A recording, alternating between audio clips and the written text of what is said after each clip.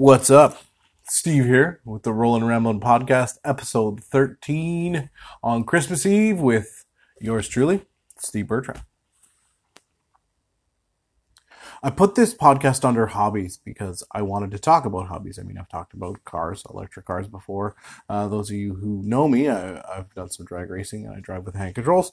Those of you who don't know me, I'm in a wheelchair, 38 years old, and I also enjoy sports. I practiced Aikido for the last 6 years, pre the pandemic, off and on for about once or twice a week. I can do a lot of Aikido stuff in and out of the wheelchair. For those of you that don't really know what Aikido is, Mr. Steven Seagal made it famous, and he, in his early years, it was funny, before I even knew really what Aikido was, I was a huge Steven Seagal fan in the early years, and it just sort of was funny that it translated into something that I could do, just because Aikido is very flowy and more of like almost like a martial arts dance instead of martial arts. I mean, it can be adapted and be functional, but it is very much about working with your partner and flowing in energy and all that kind of soft stuff. So I really liked it. But prior to all that, I played wheelchair rugby a little bit. I even played a competitive game here in Victoria, and I used to play wheelchair basketball off and on from about 12 to 35. So maybe not that long because it's been a while since I played, so maybe 12 to 30. But anyway, more than 15 years, almost 20 years playing basketball. So I became a big fan of basketball early on.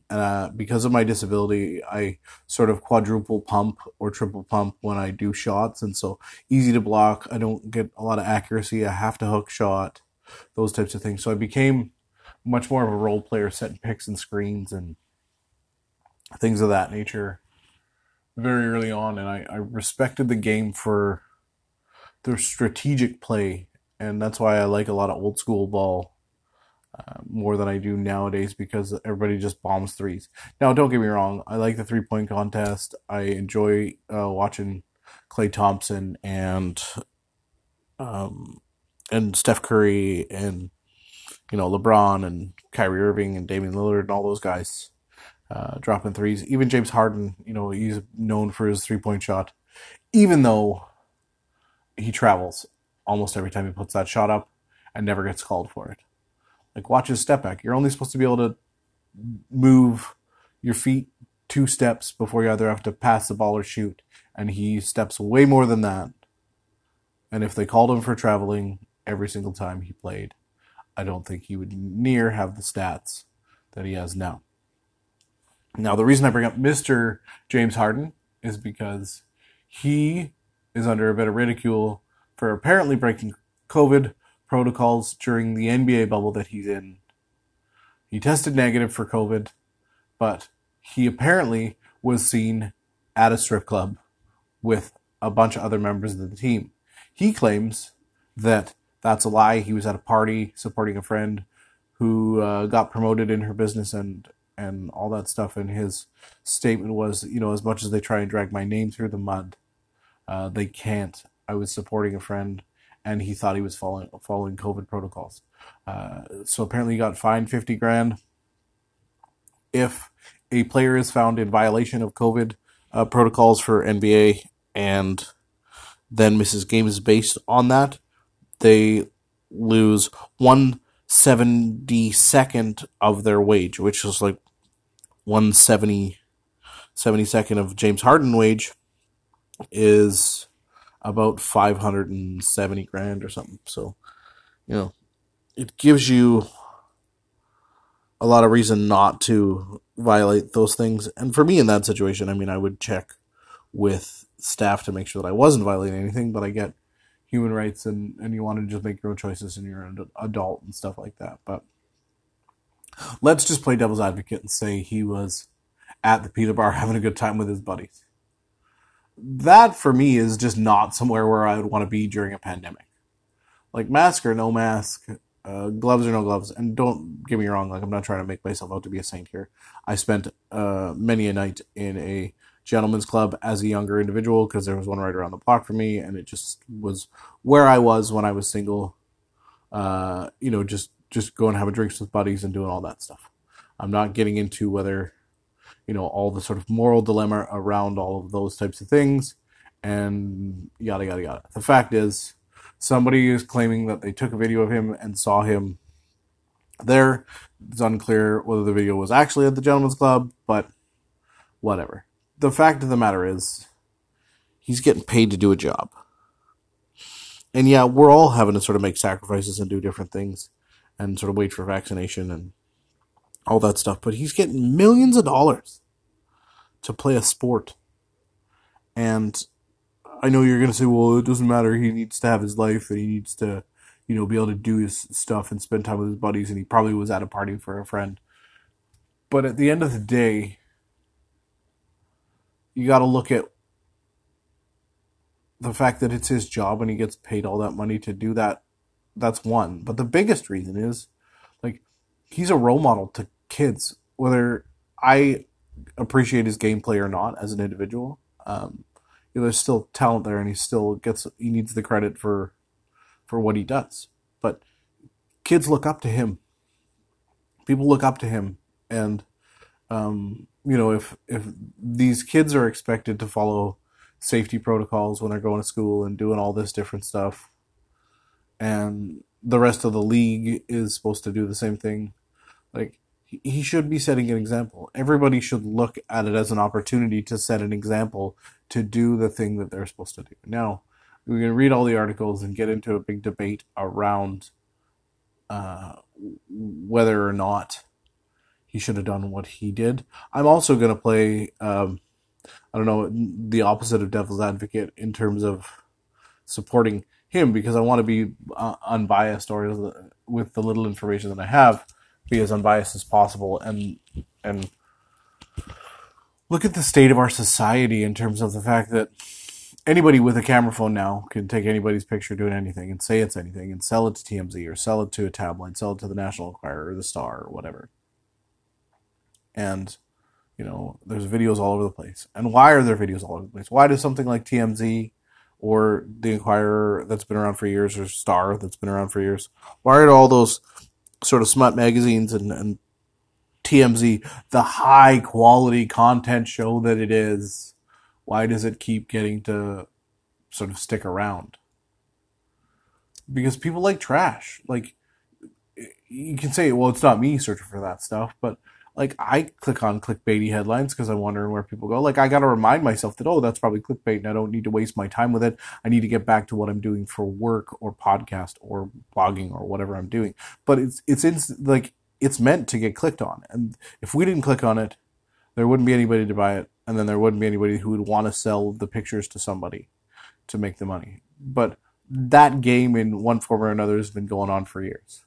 It just used to be you would take pictures in your clicky ass old camera, you go get them developed, and then you take your envelope full of developed sleazy photos to the nearest newspaper and you try and sell them to the editor and get on the news.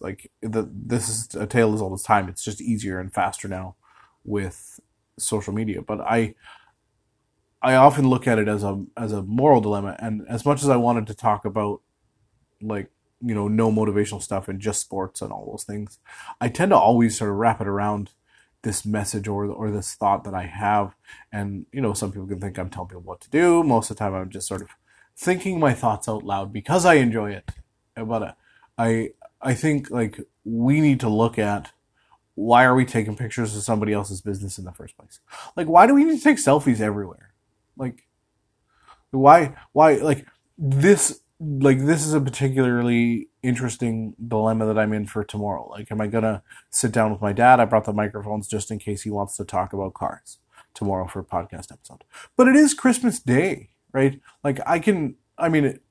Typically these sort of podcast episodes where I'm just talking and rambling along is about 10 minutes. But when I get talking to Dad, it could be, 35, 40 minutes. Because, I'm going to visit them and stay with them because they're in my bubble, if anybody's sort of wondering. But the fact that I want to have content is one thing. The fact that I want to have a chat with my dad about cars is another. It's very personal to me to have a chat about cars with him because it's my passion and I got it from him. We share that. But now, after trying to sort of come up with the words for this podcast episode and sort of calling out the person that